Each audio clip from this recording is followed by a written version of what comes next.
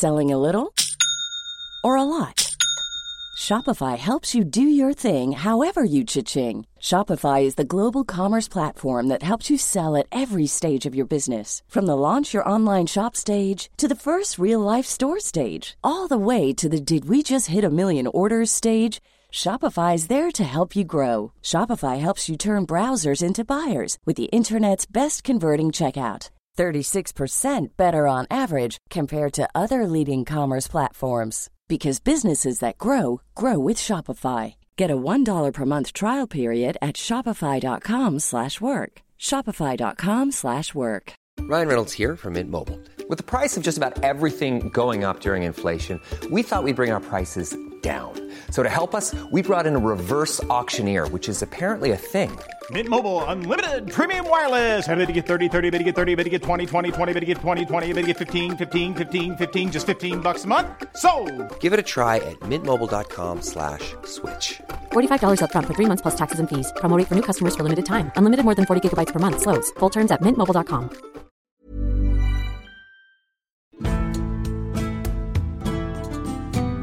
Welcome to this episode of Gone Medieval. I'm Matt Lewis. I'm delighted to be joined today to try and answer a question you might not ever have actually asked. I wasn't particularly aware of this debate, though my youngest daughter tells me that she was. Now, we all know the biblical story of the origins of humanity, Adam and Eve in the Garden of Eden, the snake tempting Eve to eat the apple that sees them driven out of paradise. It's a pretty ubiquitous image, but there's something wrong in it, potentially a mistake, and today's guest is here to help pinpoint this into the medieval period. Okay, so I'm keen of saying that everything is medieval, so I guess I have to allow that mistakes and misunderstandings can be too. My guest is Professor Azan Yadin Israel, who is Professor of Jewish Studies and Classics at Rutgers University in New Jersey.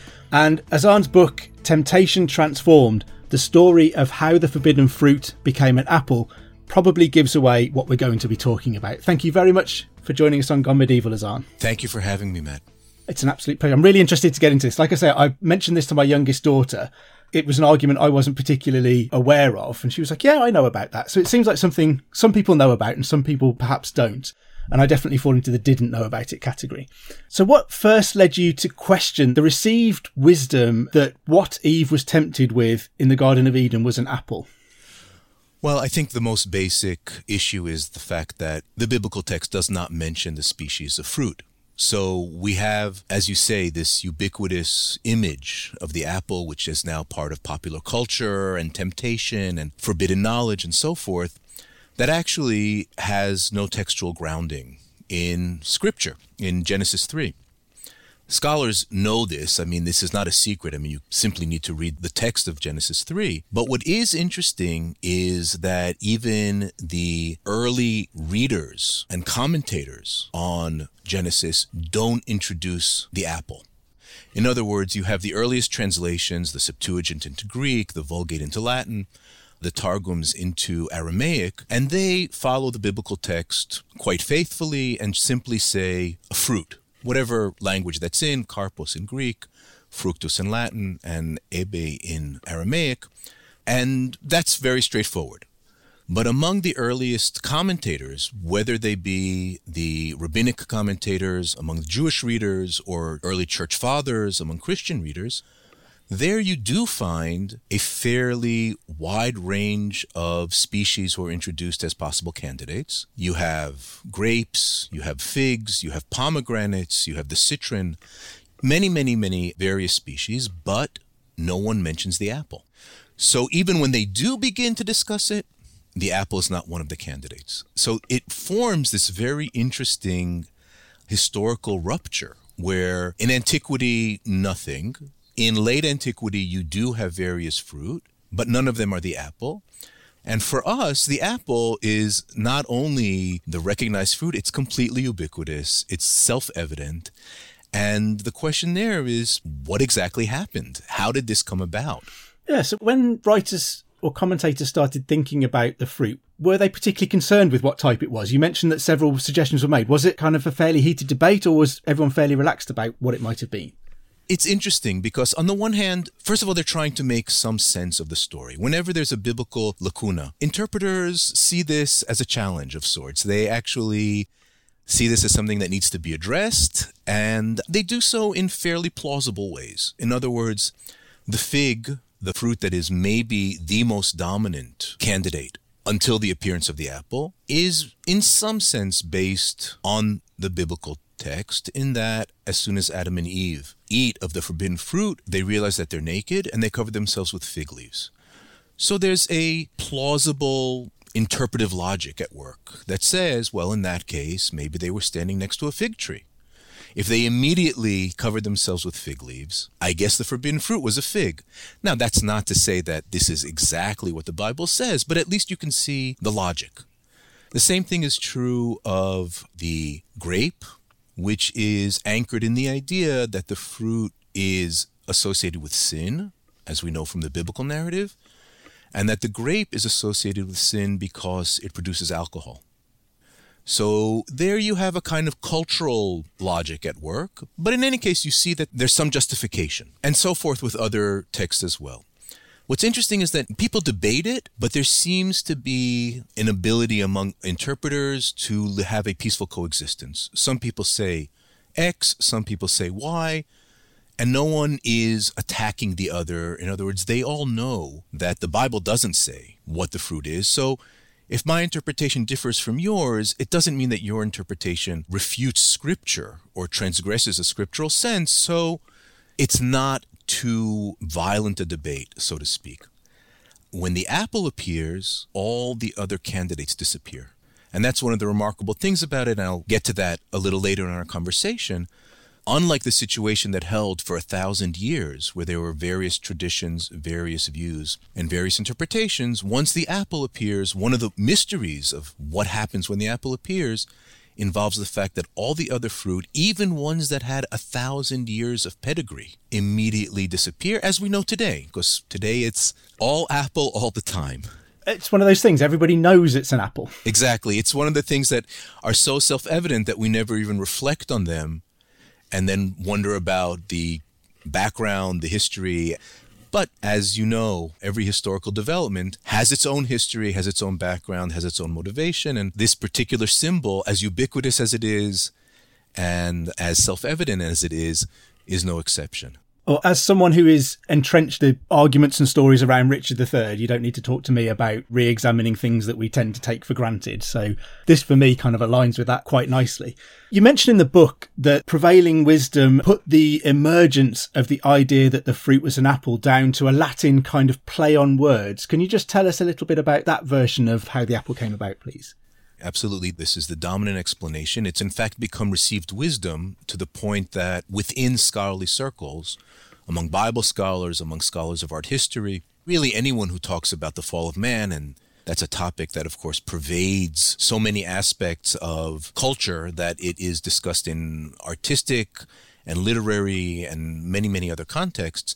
Anyone who's working in these fields basically states without any attestation, any footnote, anything like that, as is well known, this is because of a Latin play on words. What exactly does that mean?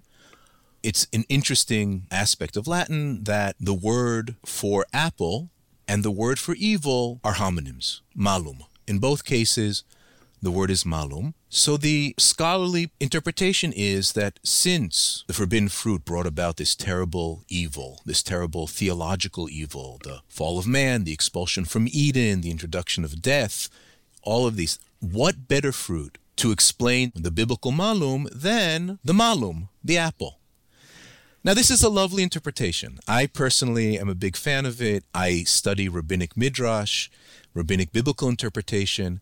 So I'm very sympathetic. This is the kind of interpretation that I come across in my readings of the rabbis. It's wonderful.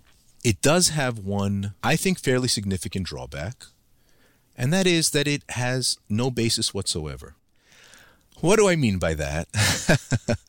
I mean that this is presumably a play on words that emerged from Latin interpreters, and you would expect to find it among Latin commentators. And the reality is that you don't.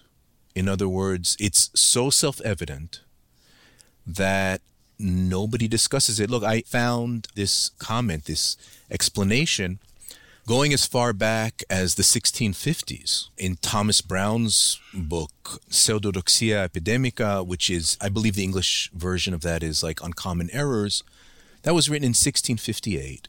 And in it he says, there are those who say that the forbidden fruit is an apple because of the malum homonym. So this explanation has been circulating now for almost 400 years at least. I mean, he's the earliest I found, but he discusses it as something that's already well established. So maybe 400 years, maybe longer. It has no basis. There are no Latin commentators. I mean, I spent a year reading through all the Latin commentaries I could find on the book of Genesis, and you just don't find it. So not only do you not find it, but even into the 14th century, commentators who do discuss the species of fruit that tempted Adam and Eve will say, well, there are those who say that it's a fig, there are those who say that it's a grape, and these are their justifications. They don't even know that the apple is a candidate. They don't even list the apple as a possible species. So in that sense, the prevailing wisdom about why this happened actually leads us into a complete dead end.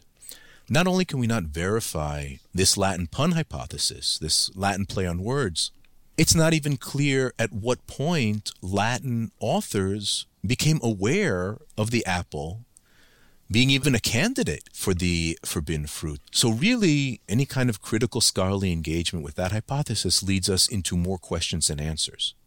We end up asking ourselves, not only why did this identification take hold, but at what point did this happen and where?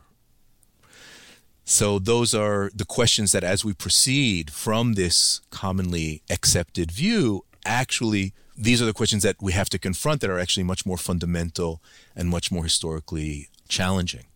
So it's quite striking how these myths are being built on top of other myths. So the myth that it was an apple has become so ingrained that people are explaining it with another myth that then becomes so ingrained that it's almost accepted that not only is it an apple, but that it's a Latin play on words, even though there's very little evidence to back that up at all.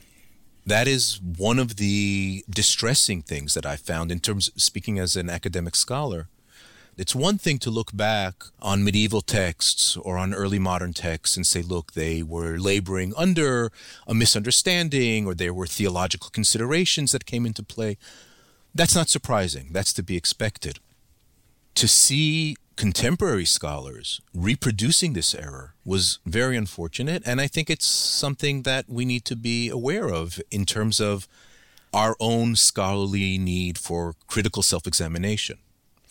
I'll give you one example. A very prominent handbook of medieval art has an entry on the apple that states, quoting a little freely here, though the biblical text does not identify the species in question, it has always been represented as an apple. Now, that is empirically incorrect on every possible level. I've collected hundreds of images of the fall of man and the forbidden fruit, and there are centuries of artistic representation where the iconography assumes that it's a fig or a grape. So to find that kind of statement in the Oxford Handbook of Medieval Art and Architecture is terrible. You need to undo these things. You need to undo these assumptions. So I agree with you wholeheartedly. It's one thing to say, look, these ideas existed at one point. It's another thing to keep building on them without basis.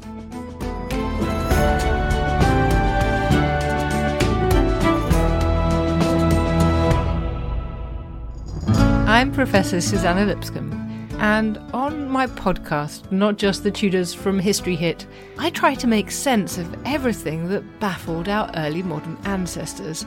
Like, what do you do with your waste? If you put your dunghill up against your neighbour's wall, you're going to cause rising damp. Would Henry VIII ever consider executing his wife, the Queen of England, Anne Boleyn? I'm not even sure if the Boleyns took it seriously, because why would they have any reason to suspect Henry VIII would really get rid of his queen? And why do men grow beards? During puberty, the male body heats up and a smoke rises in the body, pushes out the hair in the face. So the beard is actually a form of excrement. In other words, not just the Tudors, but most definitely also the Tudors. Twice a week, every week. Listen and follow on Apple, Spotify, or wherever you get your podcasts. A lot can happen in 3 years, like a chatbot may be your new best friend. But what won't change? Needing health insurance. United Healthcare Tri-Term Medical Plans, underwritten by Golden Rule Insurance Company, offer flexible, budget-friendly coverage that lasts nearly 3 years in some states. Learn more at uh1.com. Ryan Reynolds here from Mint Mobile. With the price of just about everything going up during inflation, we thought we'd bring our prices down. So to help us, we brought in a reverse auctioneer, which is apparently a thing. Mint Mobile Unlimited Premium Wireless. How to get 30, 30, bit to get 30, bit to get 20, 20, 20, bit to get 20, 20, bit to get 15, 15, 15, 15, just $15 a month? Sold! Give it a try at mintmobile.com/switch. $45 up front for 3 months plus taxes and fees. Promo rate for new customers for limited time. Unlimited more than 40 gigabytes per month. Slows full terms at mintmobile.com.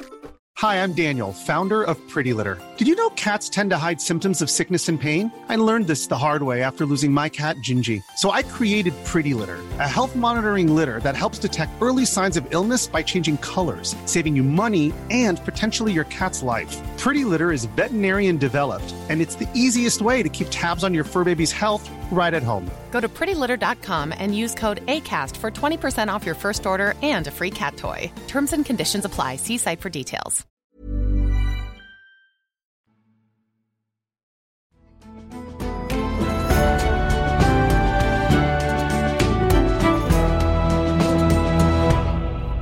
The idea behind your book is to go looking for a more plausible or a more reasonable explanation of why the forbidden fruit became an apple. So, setting aside the Latin wordplay and things like that, where did you go looking to try and find a real explanation for why it became an apple? So, as I said when we were talking about the Latin wordplay, basically that led to a dead end. It led to a kind of aporia where you couldn't find any way forward to advance your investigation. So at that point, I switched methodologies and I began looking into the iconography of the forbidden fruit.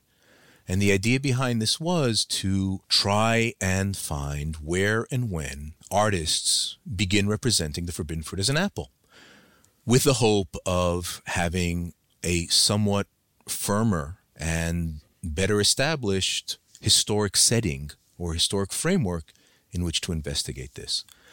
I have to confess that when I started this project, I thought that this would entail my closely analyzing the 2 or 5 or 10 art history books devoted to the iconography of the forbidden fruit and the fall of man. To my shock, I found that the number of books devoted to this topic is 0. There was no book that just went through the forbidden fruit, even though it's a very, very central iconographic theme. So I had to roll my sleeves up and create a database of these images for myself. I collected about 550 images from early Christian sarcophagi all the way up to the Renaissance. By the way, these images are now available, open to the public, on a website called treeofknowledgeart.com. So anyone who so desires can go and look at these images. They're divided by country, they're divided by type of fruit, and so forth.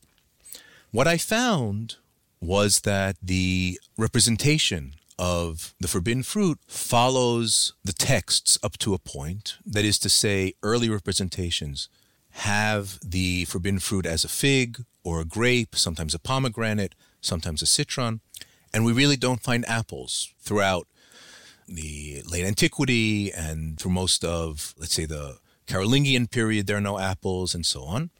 And then suddenly in the 12th century in France, apples appear. And once they appear, a fascinating thing happens, which is they completely take over the iconographic landscape in France. They conquer France within 50 years. And then they transition into Germany and into England and into the Netherlands. And they very quickly become the dominant fruit, even though the other fruit, the fig, the pomegranate, the grape, have hundreds of years of pedigree. They simply more or less disappear. Interestingly, that does not happen in Italy. Italy continues to represent the forbidden fruit as a fig. And it doesn't change in the 12th century, it doesn't change in the 13th or the 14th or the 15th. In the middle of the 16th century, you begin to find kind of a regular fig tradition in Italy. So we don't have an answer to our question at this point, but we certainly have a much clearer set of criteria for our investigation. In other words, we're no longer asking a question such as, oh, why do we have an apple? Because that's such a vague and historically undifferentiated question, it's very hard to address it. We now have a question that says, why does the apple appear in France in the 12th century? Why does it spread so quickly? Why does it not appear in Latin texts that are written in France at this time? Why is its diffusion so quick and successful in Germany and England, but not in Italy? So at least we have some parameters for our historical investigation.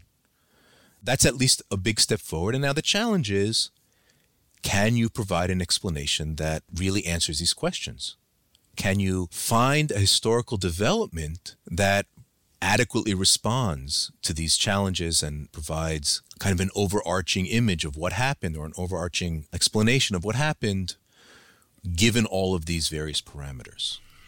It's such a fascinating way to attack it, and great that all of those images are available for everyone to look at online as well. I mean, I guess my first thought, as you say that, is that the apple is a much more common fruit in Northern Europe. So around France, Germany, England, it's a more recognisable thing than a fig or even potentially a grape by the time you get to Northern Europe at least. And so perhaps people were just searching for something in a fruit that was common, that you could see in your own garden perhaps or in an orchard nearby. I guess I'm probably just being way too simplistic about this. Well, first of all, not to bury the lead, I don't think that's the explanation. I'm going to give a different explanation. But what you're suggesting is by far the most common response. There's a very natural idea behind that, which is we're talking about fruit. So the availability of the fruit reflects what people are representing in art and so forth. So it's very plausible. It's very straightforward. And as I say, it's the response I've heard the most from people when I've presented talks or discussions and so forth. I'm not glad that I'm wrong, but I'm glad that I'm not on my own. No, you're not on your own. You're in very good company. I'm off on an island with my thesis, but I would say that aside from the fact that I think there's a different explanation, there are also some methodological challenges to that view. Let me just lay out a couple of them. One of them is that I don't think that would explain why the other fruit disappear. In other words, if you were to say, look, people are more familiar with the apple, so naturally that's what they represent. Wonderful. But why would they stop representing species that have already been in circulation, so to speak, within art history for centuries? So that's one challenge. The second challenge is that you don't find that with other fruit. In other words, apples and pears are both very common. They grow in similar climates. And in fact, they appear regularly together in medieval texts. In other words, there are many Middle English texts that talk about apples and pears. There are many Old French texts that talk about apples and pears together. And yet, we don't have a single pear representation of the forbidden fruit. There's a very odd imbalance there. There's a very odd asymmetry where you would have only apples and zero pears, right? Finally, there doesn't seem to be a very strong correlation between the local produce and the iconographic representation. For example, in northern Germany, for centuries, grapes are the most common representation of the forbidden fruit, even though that's not really an area that's known for its grape harvest. It's certainly in medieval times, before species could be engineered for different climates, there were not many vineyards in northern Germany. There were not many vineyards in Russia, and Slavic art represents the forbidden fruit as a grape as well. So those are all challenges to that view. The second, I think, most common response that I get has to do with something biblical or theological. The apple is delicious, so it's tempting, or maybe the roundness of the apple somehow alludes to Eve's breasts, and therefore it kind of suggests a sexual temptation. Those kinds of ideas that are also understandable and quite common. But one of the most interesting things about what I think transpired is that the explanation actually has nothing to do with the Bible. It has nothing to do with theology, and that's one of the reasons that it's been hidden from the eyes of scholars for this long. Because we've all been looking, because it's a biblical theme, because it's such a prominent biblical image, we've all been looking within the theological, biblical, the commentaries on the Bible and so forth, and I don't think that's correct. I think the answer, it's actually tied to linguistic changes that are completely independent of the biblical text. So we're perhaps not a million miles away from the Latin homonym idea, that it's a linguistic factor that plays into the development of the apple, but it isn't the one that everybody thought it was. Well, that's right. And it's not the one that everyone thought it was in a significant way, because I locate this change, this linguistic factor, in the vernaculars. I say that that's significant because generally, at least with literary studies of medieval texts, there is, maybe for understandable reasons, a tremendous emphasis on high culture, on literary culture, and much less attention is paid to the vernaculars. Certainly in biblical studies, Latin reigns supreme in terms of how you approach these sources. And in this case, at least, that is an error, because the change took place in the vernaculars. Specifically, it took place in Old French. And basically, I have to step back a little bit and give a bit of Latin background. One of the challenges to the Malum hypothesis that I did not mention is that Latin authors do not refer to the forbidden fruit in any way as a Malum. So therefore, how could you even have a play on words, or how could you even have this punning emergence of the apple if it's never mentioned in those terms? The term that is dominant, it's not exclusive. Sometimes it's referred to as fructus, sometimes it's referred to as cibum, but by far the most dominant pervasive term is pomum. Pomum is a Latin term for fruit generally, for tree fruit. Sometimes orchard fruit is how lexicographers refer to it.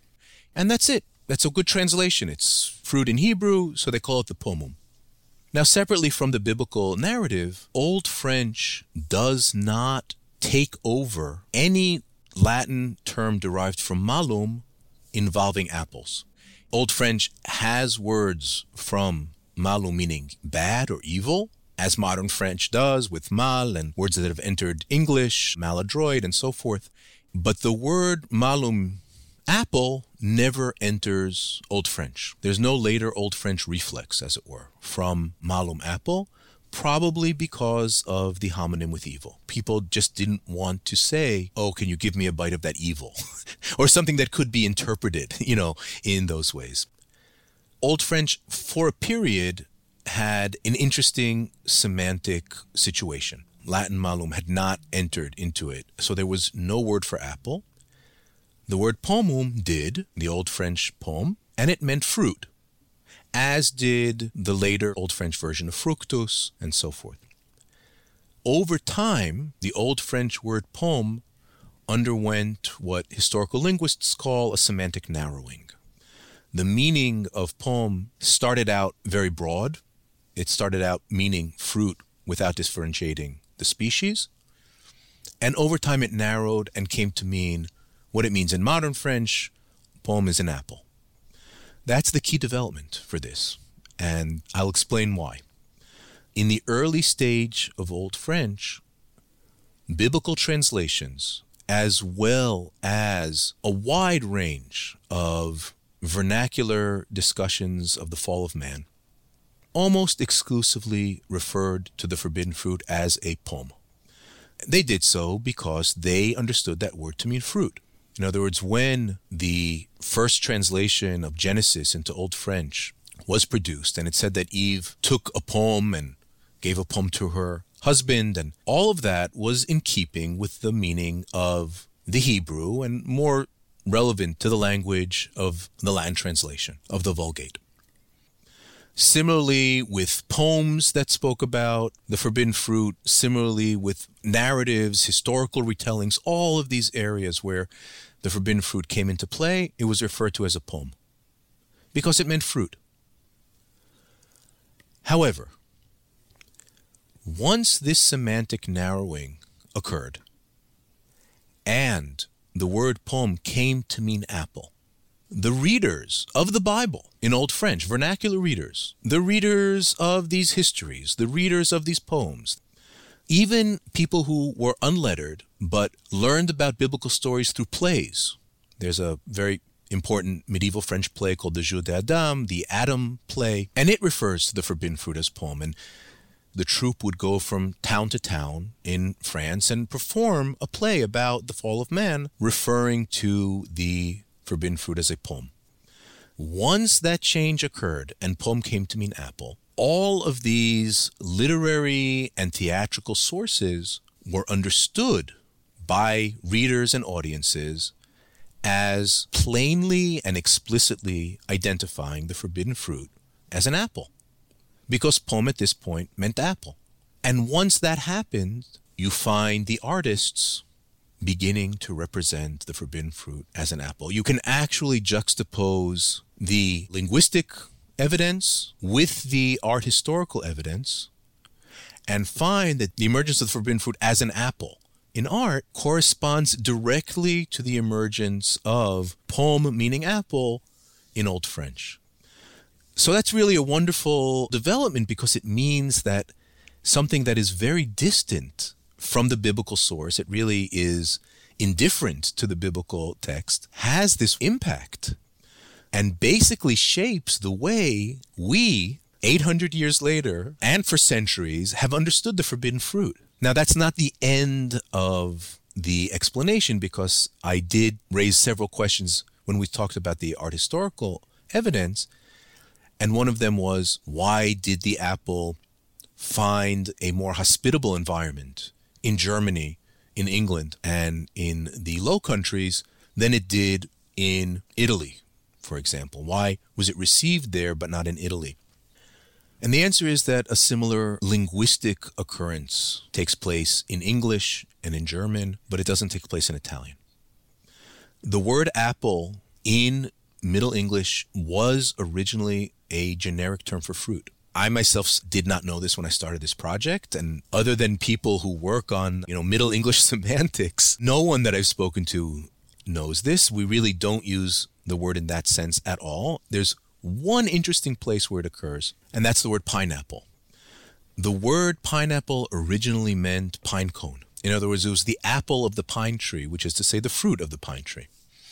When Europeans reached South America and the Caribbean and they came across the pineapple, the triangular pattern on the rind of the pineapple reminded them of the closed pine cone.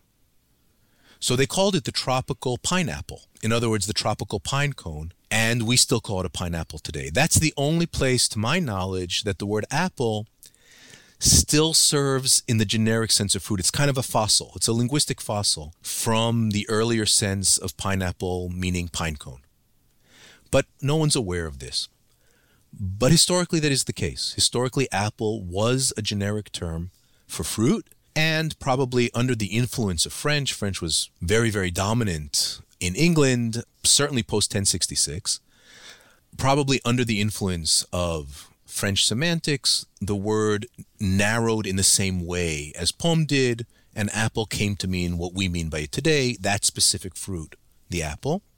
And the same thing happened in German. In Middle High German, again under the influence of French semantics, the Middle High German word narrows and comes to mean what we mean today, simply an apple. And so all of these earlier translations, all of these earlier discussions, poems, historical accounts, everything that deals with the fall of man that referred to it as an apple, i.e. a fruit, now is understood to mean an apple, what we mean by apple. Where did this semantic narrowing not occur? It did not occur in Italy. The Italian word for apple is mela, and that comes from Latin malum. Mela never meant fruit generally. It never narrowed to mean apple. And the Italians don't know anything about the apple tradition, art historically speaking, and they continue representing it as a fig into the 16th century. The situation is a little more complicated because there are differences in languages in northern Italy, but I don't want to get too technical. What is the case is that where you have this semantic change, where you have a word that at one point means fruit narrowing to mean apple, the apple tradition appears in that art. Where you don't have it, it doesn't appear. It continues to be a fig, as it does in Italy, as it does to a great extent in Spain, and so forth. I think that's such a fascinating explanation of it. And I think perhaps for me, the most interesting aspect of that explanation is that this change is being driven by the vernacular. So we tend to think that the Latin malum tradition relies on it being led by an elite who speak and understand Latin. And it being driven by the art requires those commissioning the art to be driving it, which is necessarily the elite again. But what we're actually finding then is that it's the vernacular language that is driving the change sort of upwards towards the elite. So they're commissioning art that represents an apple because people are expecting to see an apple. The people that will view it expect an apple. Absolutely. It's such a wonderful reversal of what we generally assume. And I can even sharpen this point because I said earlier when we were talking about the Malum hypothesis that there are interpreters, Latin commentators, who into the 14th century are referring to the tradition as involving figs or involving grapes, and they're not even aware of the apple as a candidate. What's fascinating about many of these authors are writing in Paris, and at this point, in Paris, artists are representing apples, are representing forbidden fruit as an apple. So they're actually behind the curve, so to speak, for the simple reason that they are consulting their Latin texts. They're writing from within an elite tradition. Latin pomum does mean fruit. It doesn't mean apple. I mean, it can mean apple. A pomum could be an apple in the same way that, fruit could be any particular species, but it doesn't specifically mean apple. So they are not aware, or at least they don't reflect in their writings any awareness of the emerging apple tradition, even though it's taking place in their city. Even though Parisian artists are already representing the forbidden fruit as an apple, the Latin authors haven't caught up because it is a vernacular phenomenon. Because the artists are getting their information from plays, or even if they're literate, they're getting it from texts that they're reading in the vernacular and not in Latin. And once they do that, they're seeing that the forbidden fruit is a pomme, i.e. an apple, and representing it as an apple. So exactly as you said, it's coming from the bottom up, and the broader vernacular and popular culture is kind of pushing this in a way that is ultimately going to be recognized by the elites, but it takes time. Such a fascinating example of something like that happening against what we would expect to be the normal flow of this kind of event. Yeah. I mean, I could talk to you about all this all day, as I find it absolutely fascinating. But how vital do you think it is in a situation like this to be drawing on all of those different disciplines? So you looked at the art, you looked at the traditional history of this, you looked at the vernacular history in the language. Is it a case of marrying all of those together and looking at the timeline and seeing which one goes back the furthest? Or do they all need to work together to some extent? Well, I think for me at least, the interdisciplinary aspect of this project is absolutely vital, because if we take each discipline on its own, we're not going to be able to get a full picture. That is to say, the people who look at, let's say, the Latin commentary tradition, they might recognize that there aren't really discussions of the malum hypothesis, but they would assume that it just emerges at some other point, or they'd have no tools with which to go further than that. They wouldn't have any ability to say, well, in that case, what does it? If you look at the art historical evidence on its own, then you simply see that the apple appears in 12th century France, and you could assume that that's because of the Latin play on words or whatever, but you would have no tools to provide an explanation for that. It's only when you look at the absence of the malum explanation in medieval sources, and you look at the art historical material, and then you marry that to the semantics of the vernaculars, only then can you put them all together and offer this explanation. So I hope that this project, aside from potentially solving this 1,000-year-old riddle, which is wonderful, I'm very excited about that, it also has some broader applications to historical study and the humanities more broadly. One, which we've just mentioned, is the vital importance of the vernacular culture, not ignoring the vernacular, not ignoring popular culture, and immediately going to the Latin, immediately going to the great authors and looking at, Abelard or, some prominent French writer of the 12th century. but rather looking at the broader, fuller context of the lived life at that time. And the other is this interdisciplinary perspective, that you simply could not get to this explanation looking at any one of these areas on its own. It's only by bringing these three together, by looking at medieval Latin commentaries and the iconography and the vernacular semantics, that you can actually provide this historical explanation. Absolutely fascinating. I genuinely could sit here and listen to hours and hours of this. But I hope everyone listening has found that as interesting as I have and as thought-provoking as I found it. It is, as Azan says, a great example of the importance of questioning the things that we think are beyond question. Thank you, Matt. Thank you so much. Azan's book, Temptation Transformed, the story of how the forbidden fruit became an apple, is available now if you'd like to explore these topics even further. Don't forget to subscribe to Gone Medieval wherever you get your podcasts from, and to tell all of your friends and family that you've gone medieval. If you get a moment, please do drop us a review or rate us anywhere that you listen to your podcasts. It really does help a new audience to find their way to us. If you're enjoying this podcast and looking for a bit more medieval goodness in your life, you can subscribe to our Medieval Mondays newsletter by following the links in the show notes below. Anyway, I'd better let you go. I've been Matt Lewis, and we've just gone medieval with History Hit.